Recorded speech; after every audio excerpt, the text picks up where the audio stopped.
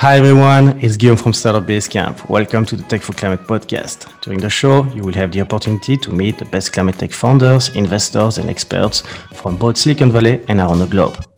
They will share with you their stories and personal journeys into this growing and exciting industry, giving you some insight into the ecosystems that help you to take part in the fight against climate change and benefit from the opportunities it can represent. The podcast is divided in two small interviews. During the first part, you will get to know our speakers, their perspectives on the climate crisis and how climate tech is changing the game. The second part of the discussion will be for members of our community who will learn the speakers' secret sauce on how to and share with you their unique expertise on topics such as fundraising, management, strategy, and so on, to help you to become a better leader in your field. So before we start, I would like to quickly share what we are doing at Startup Basecamp to support climate tech founders in accessing resources and gaining visibility with investors they seek. Our initiatives include a membership-based community platform offering access to a dedicated Slack group with a growing number of founders, experts, and investors from around the world, and a series of exclusive content such as interviews, weekly job listings, events, and our quarterly online pitch of night opportunity. But more than a place where you can learn, exchange, and grow, we are building a matchmaking service to facilitate connections between our members and top investors and experts in the field. And soon, alongside with other top investors, we will be launching a small fund to co-invest in the growth and acceleration of our members. Finally, all of this is possible because of your support and donations. We are a small self-funded team, and we want you to be part of this collective movement against climate change. So please share one episode with a friend and subscribe to the channels. As an added bonus, we will plant a tree for each of our subscribers each time we reach 1,000 new fans or donors. Do not hesitate to connect with me via social media or email guillaume@startupbasecamp. Thanks a lot for listening. I hope to get in touch with you soon. And now, let's go for the show. Hi everyone, in today's episode, we'll speak with Merat Nyangmai, the TerraDo Director for the program Climate Tech for VC and partner at Cool Climate Collective. Climate Change for VC program by TerraDo, launched by Susan Su, is a 6-week intensive program for active venture investors who are seeking to get the latest in climate science and solutions, and explore ways that they can make a meaningful and profitable difference in the climate crisis. Cool Climate Collective syndicate started in 2021 with Tristan Pollock, ex-500. Merat seeks to invest in early-stage climate tech companies alongside a number of great investors and angels. I was excited to have Merat on the show, who was also judging our latest quarterly climate tech pitch competition with his partner Tristan, as I wanted to learn more about his very unique story, which started in Dubai and then moved between LA and San Francisco. During this journey, Merat has been wearing many different hats as a successful entrepreneur, product manager, supporter of various initiatives in the growing Dubai startup ecosystem, and now supporting the climate tech movement by investing and teaching others to invest with the Climate Tech VC program. During the show, Merat will give greater detail into the TerraDo Climate Tech VC program and the high-value fellowship network, covering how the program works and how they can help you to build your thesis and start investing in climate tech founders very quickly. Then we'll cover the Cool Climate Collective syndicate investment thesis and how they support founders at the early stage. He will also share his very interesting views on the climate tech ecosystem today and how the Emiratis see the new waves of climate tech companies seeking to disturb traditional oil-based economies in the Middle East. Finally, he will highlight underdogs areas in climate tech in which he sees exciting potential for investment and growth. In the second part of the show, Merat will share his secret sauce that can increase your odds to fundraise successfully. Then future investors in the climate tech space will learn interesting advice on how to build your investment thesis.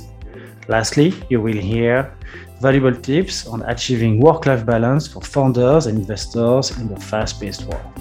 Merat, welcome to the show. Hi, Merat. Welcome to the Tech for Climate podcast. We are super happy and excited to have you here with us today for a new episode of our investor series. Thank you for having me, Guillaume. You're welcome. So before we start, as I was mentioning before the interview, can you give us like a 30-second introduction about, the Climate Tech VC program that you are running with Terrado and your syndicate Cool Climate Collective that you started with Tristan Pollock? Sure. First on the Terrado program that I co-run with Susan. She's the original program creator and I support her in that. And what we try and do is educate traditional VC, corporate VCs, family offices, and angel investors to develop their climate investment thesis.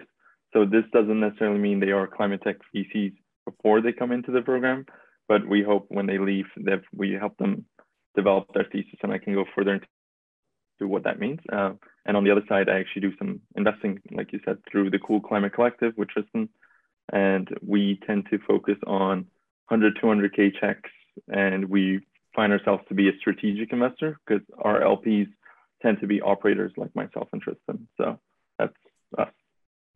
Fantastic. So let's start from the top, as we usually like to do, is to put the guest speaker as a human in the center of the equation. So can you tell us a bit more about your personal story and background? I saw that you're founders, but you also have this hat of product manager and investors running the program. So many different successful hats that you have.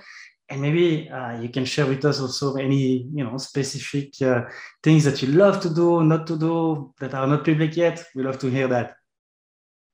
Sure. Where do I start? So as a human, I would say I consider myself something called a third culture kid. So I actually spent my childhood living in Dubai, and then I moved to rural Pennsylvania and during my high school years, and then in California for the rest of my years. And when I would get the question, where are you from? It's all over the place. So I was born in Los Angeles, but I grew up in Dubai, and my parents are Iranian immigrants. So it's always a tough question to answer. And how did I get into, I guess, the startup scene in climate tech? So climate tech is actually a bit newer for me. Like you said, I wore many hats over the last decade as a founder, initially as a project manager, I pitched a startup idea to the corporate I was working for. That was my first spin-off venture, so I was a founder there. But over this time, I really love product. So I realized I love ideating with other founders.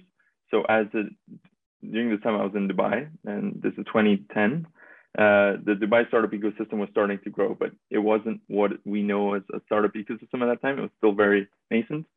And I realized that there's a lot of support I could do or help the community or the ecosystem grow through my own learnings as a founder. And so I started to work with some incubators and started volunteering my time with some of the accelerators. And that slowly led me to develop some of the programs for entrepreneurs in the city. So I was very agnostic to industry. Climate tech is rather new for me. I would just say the last 2.5 years is when I really started to go on my own climate journey and explore this space further and deeper. And I had a wake-up call, I think, to go full on in. It went in 2020 when I moved back to California and I saw the wildfires. So growing up, I don't recall seeing that many wildfires. And that was my wake-up call, aha moment, I would say, to paying attention to this a bit deeper. I had always been exposed to, I guess, climate tech startups, especially living in the Middle East. We had a thermal energy storage company go through the Techstars Dubai program, Element 16, and I thought, okay, I can help them out by making some introductions, but I never really thought of it as the climate. I always looked at it, it's a great business opportunity, it's an efficiency play, and some on-site power plant industry companies can utilize that. So I consider myself new to the climate space, relatively new compared to others who've been here for decades. I'm part of the Climate Tech 2.0 movement, but I definitely believe in it, and that's why a lot of my work today is focused on that. But yeah, happy to go deeper into any of my past as well. So Fantastic. And I guess you mentioned like you're new into this new climate tech movement that was seeing now pushing and surging since the last couple of years. Do you see any difference maybe compared to before to this what we were calling this clean tech bubble 10 years ago? I'm sure like a lot of your peers and people that you have in the program also speak about that. Can be also sometimes a little bit like the for traditional VC a little bit like, whoa, I remember 10 years ago we lost a lot of money, or some people lost a lot of money there. Do you see any difference there or not? No, I think that when we do see a lot of money coming into this space, we see a lot of capital growing in this space. I think there's been reports in terms of it's growing as fast as AI was growing a few years ago. So that's definitely like a signal that capital is moving in. But in this case, I think it's a bit more planned or more strategically aligned to what the industry trends and consumer trends are. So it's slightly different than before. It was trying to get something off the ground and very capital intensive type of businesses. So a lot of the busts that did happen were around solar panels and certain very infrastructure type plays. That doesn't mean we aren't doing those plays today, but it also means there's a lot more opportunities in consumer trends, in biology, deep tech. We see it all across the board. And actually, one of the main things we do cover in our program is to think of climate as not a specific industry. It's a horizontal that hits upon every industry. So when we talk to generalist funds and more even those with a specific industry, let's say they're in prop tech because they focus on real estate, we tend to look at it and say, well, you can't consider your existing portfolio being safe in a new climate adjusted world. So how do you mitigate? How do you adapt to that? And how do you think of the future of construction in your industry? So I think climate today is a bit broader, and that's in a good way, where it hits upon every industry. And sometimes people don't realize they're investing in a climate tech company. They just think, oh, well, this is a better material. This is a better use of the money. It's a bit more efficient use. So I guess, yeah, that's. Yeah. No, definitely, and I think the decarbonization of the economy. I mean, I was reading recently, if we really want to decarbonize this whole economy, which is an incredible, business opportunity out of that massive threat that we're all facing, will require like 3 trillion investments on a yearly basis until 2030, according to some stats. So definitely, there is a lot that still need to be done. That's kind of like my segue for the next question in terms of the ecosystem, the climate tech ecosystem today. Can you give us like your overview? Where are we at today in terms of maturity of the ecosystem? And you mentioned that it's 2 years and a half, for certain funds, but really like it's now since 2020 in a way that we hear a lot more about it in itself. And in a way, with this stage where we are today, what needs to happen to have the ecosystem being fully mature to support all of those companies, all of those startups that can really then contribute to reach the 2050 net zero goal? I think if I go back to what I was hinting at earlier, where we saw that boom in AI, if you think about it, a lot of companies got on board the AI boom, and it wasn't purely the startups, it was the corporates, where they realized there's a use case here, there's business efficiencies, and stakeholders will love it. So I think we're starting to see that type of maturity with climate. So in the past, people used to use, or they do still do, but they would come up with ESG commitments. But I think now it's starting to go beyond, I would say, a level of greenwashing, and actually starting to realize that there are efficiency gains. It can be more profitable to utilize some of these new technologies, materials that are coming out. And that's where I'm starting to see, I guess, maturity. But maturity also means in terms of exits. I mean, or not even exits, just in terms of the valuations that we're getting at in terms of companies like Beyond, I would say Beyond Meat in the past, IPO. So those investors got their money, multiple returns. But let's say Tesla, for example, like Tesla in itself is something that one valuation has gone through the roof. But beyond that, it's created a shift in the general auto industry. And that in itself is where I think maturity, where you see consumer trends are starting to accept this. And now that means all auto industries have to adjust to it. So if you think about maturity, it doesn't purely mean, I guess, the startups growing. I think it also means how our own trends as a society, government to some extent, but I think more consumers are starting to demand it. And when they demand it, I think it leads to economics because they're the ones who purchase and buy. So when you think of more efficient homes, you know, in terms of insulation or energy efficiency, well, why don't we slowly start to see brands like Zillow or, you know, these property finding websites start to list energy efficiency standards? And, you know, some of them actually do now in the US, they do have flood risk. So some of them are actually thinking of the climate dangers in certain homes, certain locations. But I actually think this can actually translate into more efficiency gains, and consumers will start to care more about that. What is your HVAC? Is it an electric heat pump? So these are things that we still don't see it, but I think it's getting there, and consumers are waking up to it. They're asking their contractors, they're asking for these better materials because it's cost savings at the end of the day. I think economics plays a huge role in maturity, and that's the difference we're starting to see in this 2.0 movement versus that 1.0 movement. Those solar panels that Solyndra made and Solyndra went bankrupt, they weren't cost efficient. They weren't economical as a business. And, you know, so that's the difference I see today. Yeah, and I think we see like at least from Europe, and I think it's the same in the US as well right now. Definitely the increase in terms of the price of basic fossil fuels in itself going to the roof, you know, at the fuel station. All of that makes, in a way, more viable all the other alternatives in terms of EVs, hydrogen, and stuff like that. So everything that will, in a way, compensate and find pure alternative to that with the strong economic push behind that will also accelerate the movement.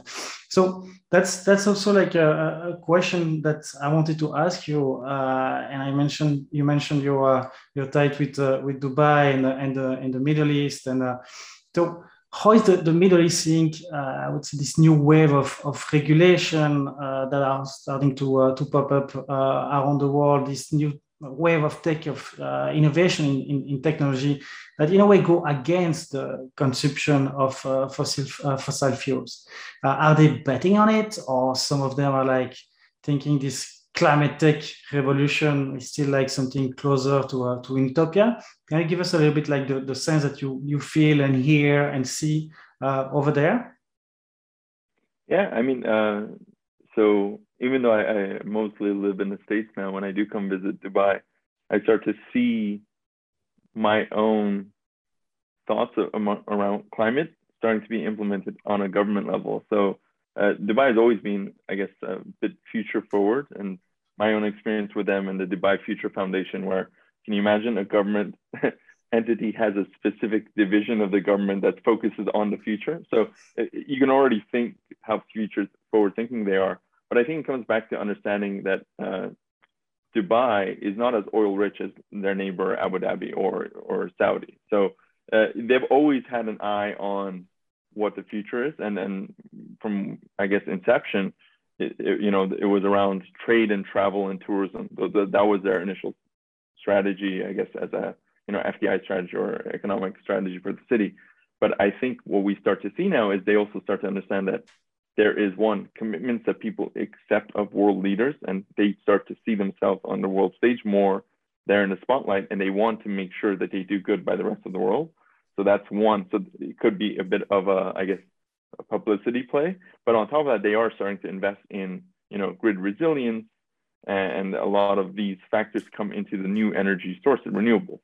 So at the end, even though, fossil fuels and oil sales, oil price benefit them, they're reinvesting that for themselves into very climate-oriented mission. And it starts domestically. I think anyone who's thinking about renewables and all that, yes, we think globally, but at the end of the day, as a national policy, everyone has to think domestically.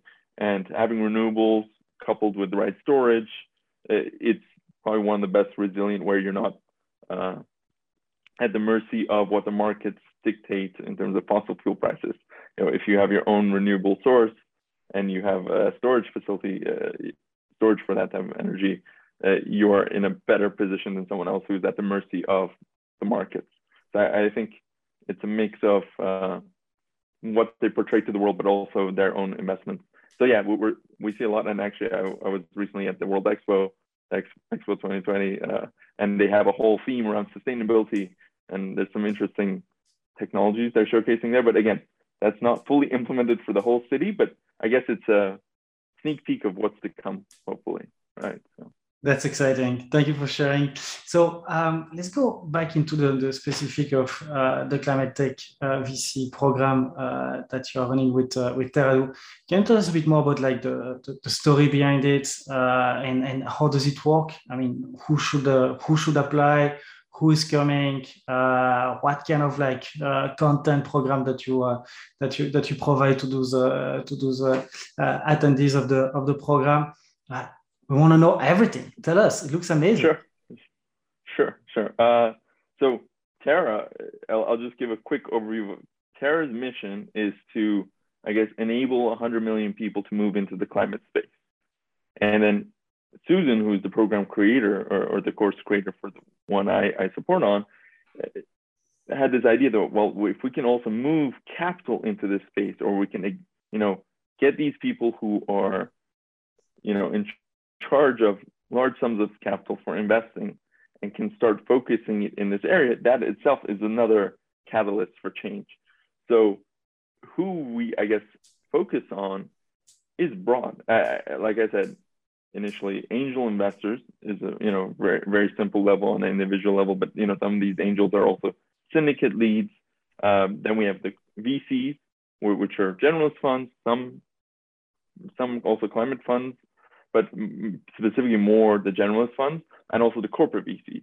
So if I want to name some of the alumni of our program, we've had individuals from Andreessen Horowitz, we've had JetBlue Ventures, which is JetBlue's corporate venture arm, Stanley X, which is Stanley Black & Decker's venture arm, Salesforce. So we have, I guess, the corporate VCs as well, starting to look at this space. And some of them already were looking at it from, I guess, a social impact component, but we're diving deeper purely into, I guess, the climate tech aspect. And like I said, we hope to support them in one, developing that thesis, but also exposing them. So the program is divided into the initial 2 to 3 weeks is very focused on the science and the understanding, because you need that as a foundation before you can even start assessing deals and understanding where we need to focus on, where the solutions lie, where the opportunities lie.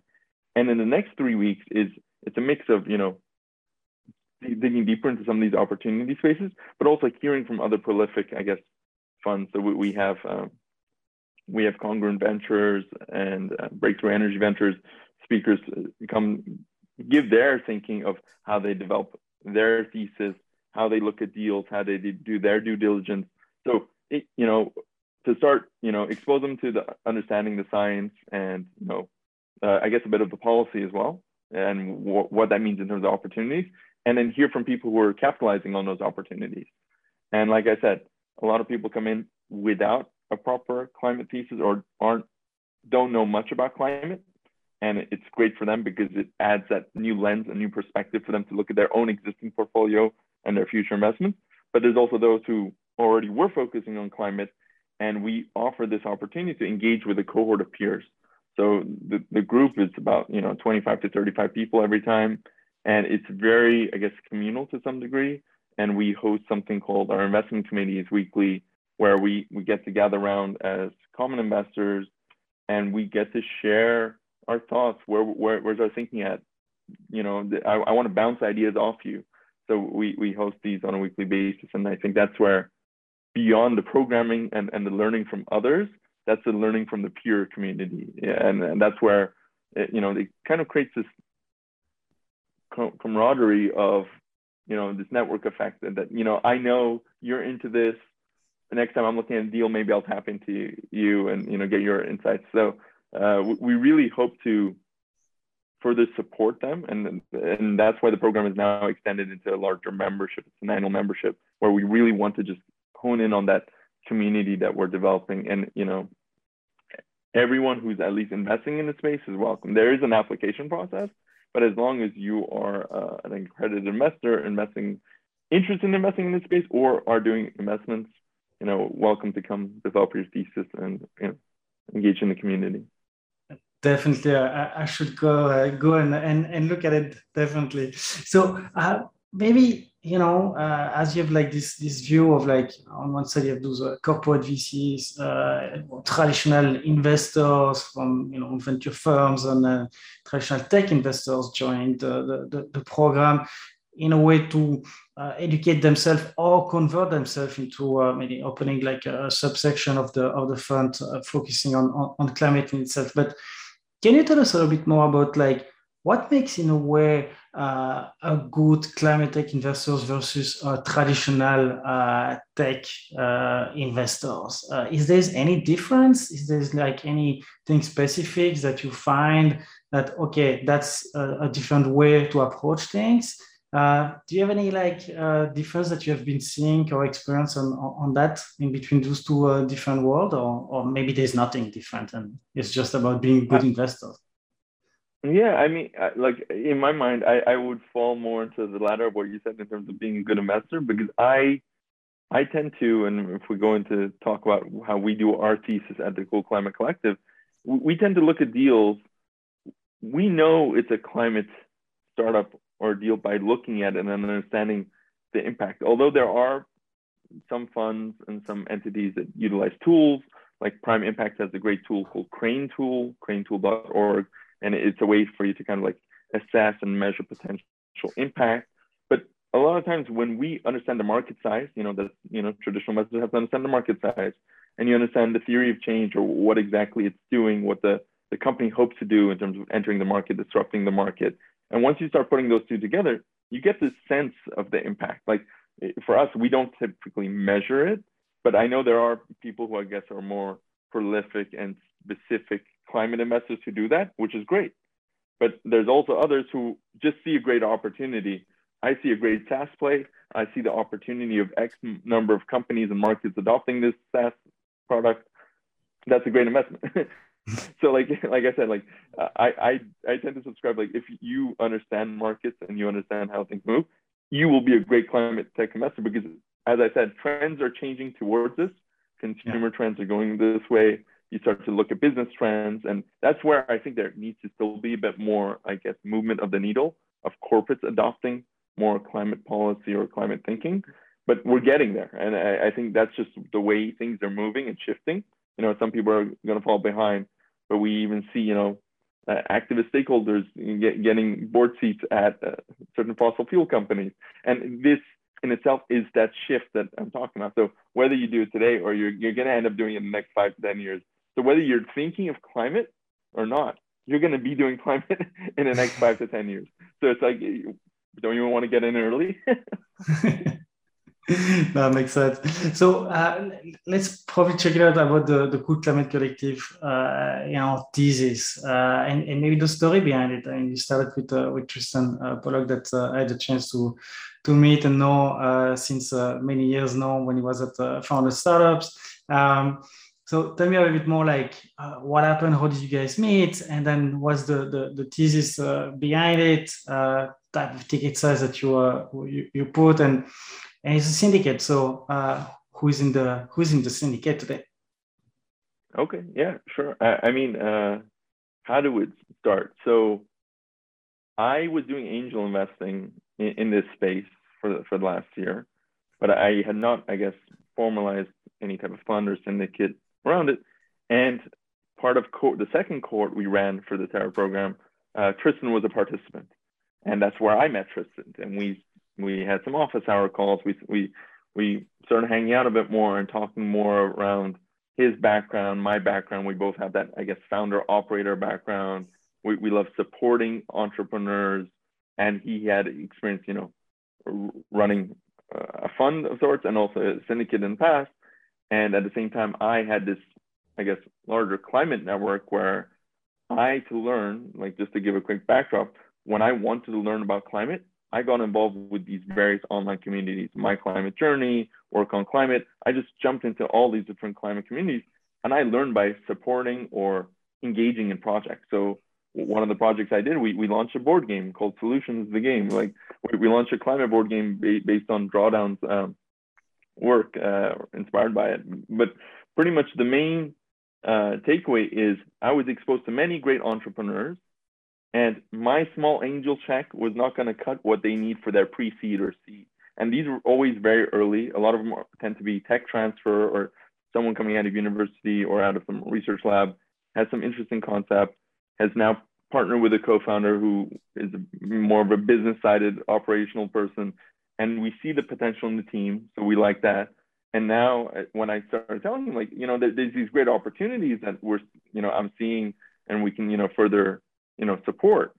That's where the idea kind of came together. We're like, you know what, we should do a syndicate and we should reach out to our own network and develop an LP base. For about 300 LPs now. And I would say the background of most is they tend to be operators of some kind. Although I would say maybe about 100 or so do have a climate background, either as a climate founder or as an investor of another fund they have or a syndicate they run, and they're also an LP in our fund, in our syndicate. But the majority, we're trying to pull in, I guess, our old networks of, a great digital marketer. They want to do angel investing, but they also can potentially be a value add of, can you get on a call with the founder when we make an ask out to our LPs? So we see ourselves as a strategic, I guess, smart money in a way. At the end, we won't be able to compete with a fund. We're talking about 100, 200K checks, but we tend to be very early. We see these opportunities very early. We tend to like them also very early, even before maybe another fund has gone on board. And, we start to maybe do introductions to funds we know and, tell them, hey, would you also be interested in coming in on this deal? So we try and open up our network and try and support one through the LP base, but even beyond that, even if it's not the LP base, Tristan is well networked through his 500 days, and myself, I have a bit of a network that we can tap into, and we try and help our founders in any way we can beyond just a check. So I think that's, yeah. Speaking about the founders, I mean, you guys launched the collective. I think it was like mid-September or something like that. Did you guys had a chance to close some deals, and maybe who are the profile? I mean, you mentioned early stage, really early stage. That's what you're looking at. Who should come to pitch you? Yeah, so I would say early stage. Yeah, we launched early September, and we just closed our 4th deal now in the last month. Congrats. Last week. And I would say, I think they're finalized now. Yeah, they should be finalized. I'll at least tell you a bit about the ones I know that are 100% closed. The legal documents done. So, like I said, we like ideas that are very early that many people may be passed on because it maybe seems a bit too outlandish, but we like the opportunity or the disruptive power of it. It doesn't necessarily mean they're going to disrupt a specific company, but it means they're going to disrupt that market. They're going to shift how that market thinks. So one of the ones we have backed is a synthetic asparagopsis play. So this asparagopsis is well known for being, a type of feed additive you can give to ruminants like cows to reduce their burps. They've come up with a way to, rather than focus on how other asparagopsis companies focus, they tend to focus on growth. How can we improve the growth environment? How can we make it grow faster? This synthetic asparagopsis play is, no, let's take something that already grows quickly, something like kelp, and can we give it the same chemical properties as asparagopsis? And can it be safe and stable to feed to cows? So they're very early stage still, but like that's a bet we make. But at the same time, that doesn't necessarily mean we got pushback from our LPs in terms of that. In a way, if this is super successful, this can give the beef industry a bit more life. Like it gives them a reason to not be the bad guys anymore, which is great for them. But a lot of people say, no, the future is alternative meat. It's alternative proteins. So that also doesn't mean we also don't think alternative proteins. And another deal we did is an alternative protein play. And so I would say we are open to everything based on the opportunity. And we even have a high level thesis that we break down a bit. I can go deeper into that, but just the takeaway is we like early stage deals because that's where we think a lot of our value add can come in through our operator network, but also ourselves, myself and Tristan. And then on top of that, we love to introduce them to the funds we work with as well. So, you know, our check is small, but we support them much longer, bigger as well as we can. So that's the full. Thank you. But thank you so much for sharing. Super interesting.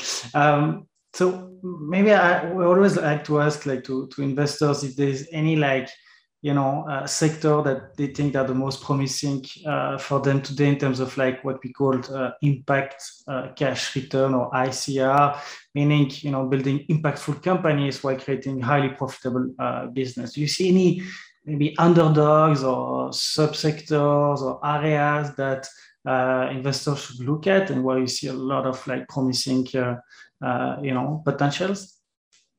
You mentioned a lot already in the thesis, but maybe one or two, you know. Yeah, I mean, I'm a bit biased because I actually see a lot of opportunity in synthetic biology, so synbio space, and you know, this idea that we can create the minerals and the materials we need for the next level. So I'm very bullish on that. But at the same time, that's where I actually see and think their ICR, as you said, is closer to being realized.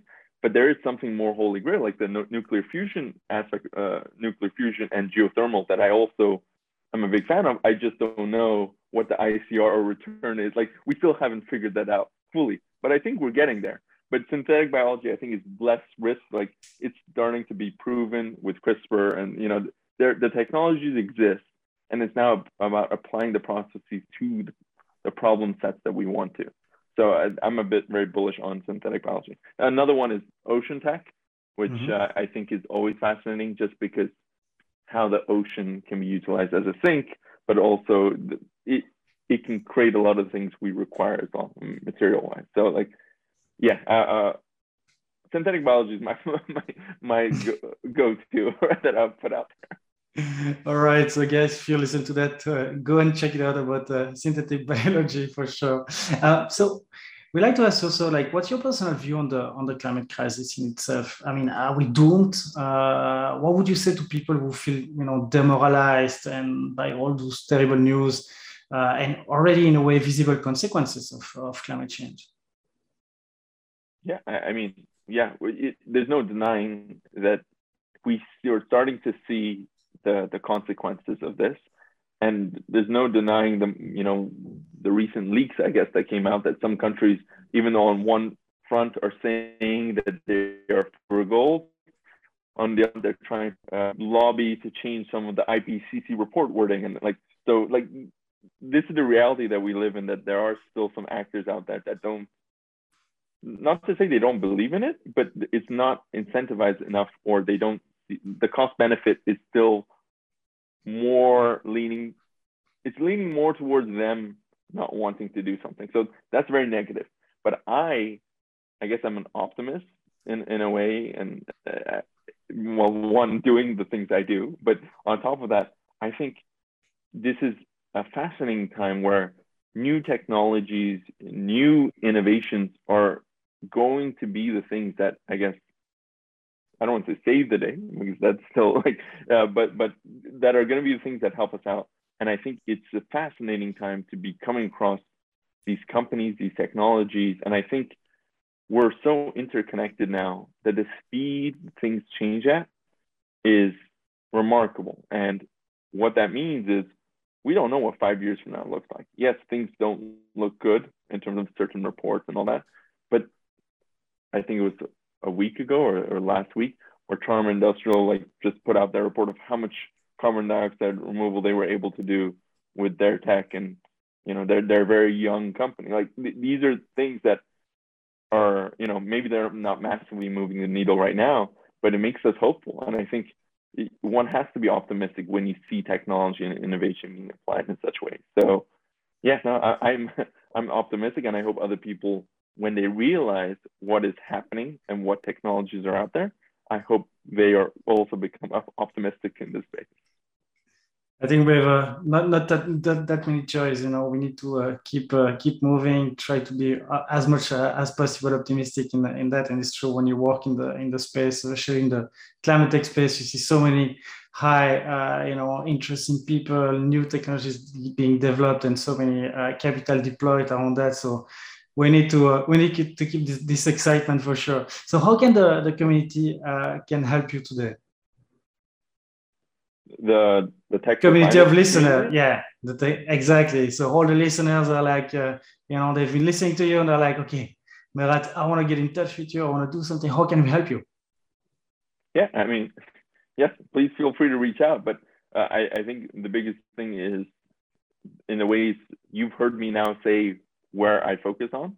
So whether it's educating or supporting investors in this space, but on the other side, also the founders. So reach out to me if you're either of these, if you are interested to even learn more about the space in those two different capacities. So yeah, I mean, I guess help is how can I help them and in a way support them. So if I don't know about you or I don't know about these certain things, I can't help or I can't support. So the way to help me is by making me aware of certain technologies, founders, I guess even investors in some way. But yeah. Fantastic. So reach out to Merat. Any question that I should have asked you for this part of the show that I did not? Wow. You flipped the script on me. No, I think we covered a lot, actually. I think, yeah, it's good. We're good. Cool. So thank you so much, Merat. It was a pleasure to have you with us today. Thanks so much for all of those very interesting insights.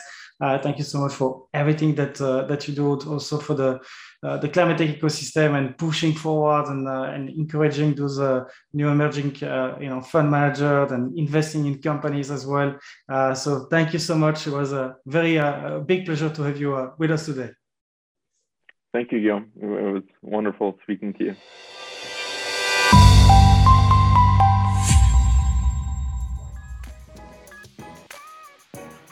Hi, it's Guillaume again. Thanks for listening. I hope you enjoyed the show. As I said, do not hesitate to share an episode with a friend.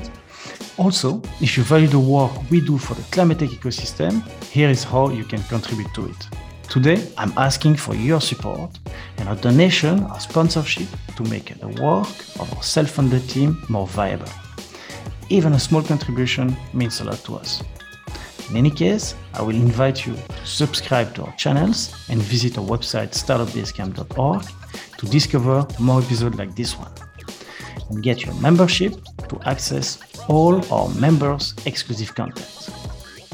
So remember, all of this is possible because of your support and donation. And we want you to be part of this collective movement against climate change.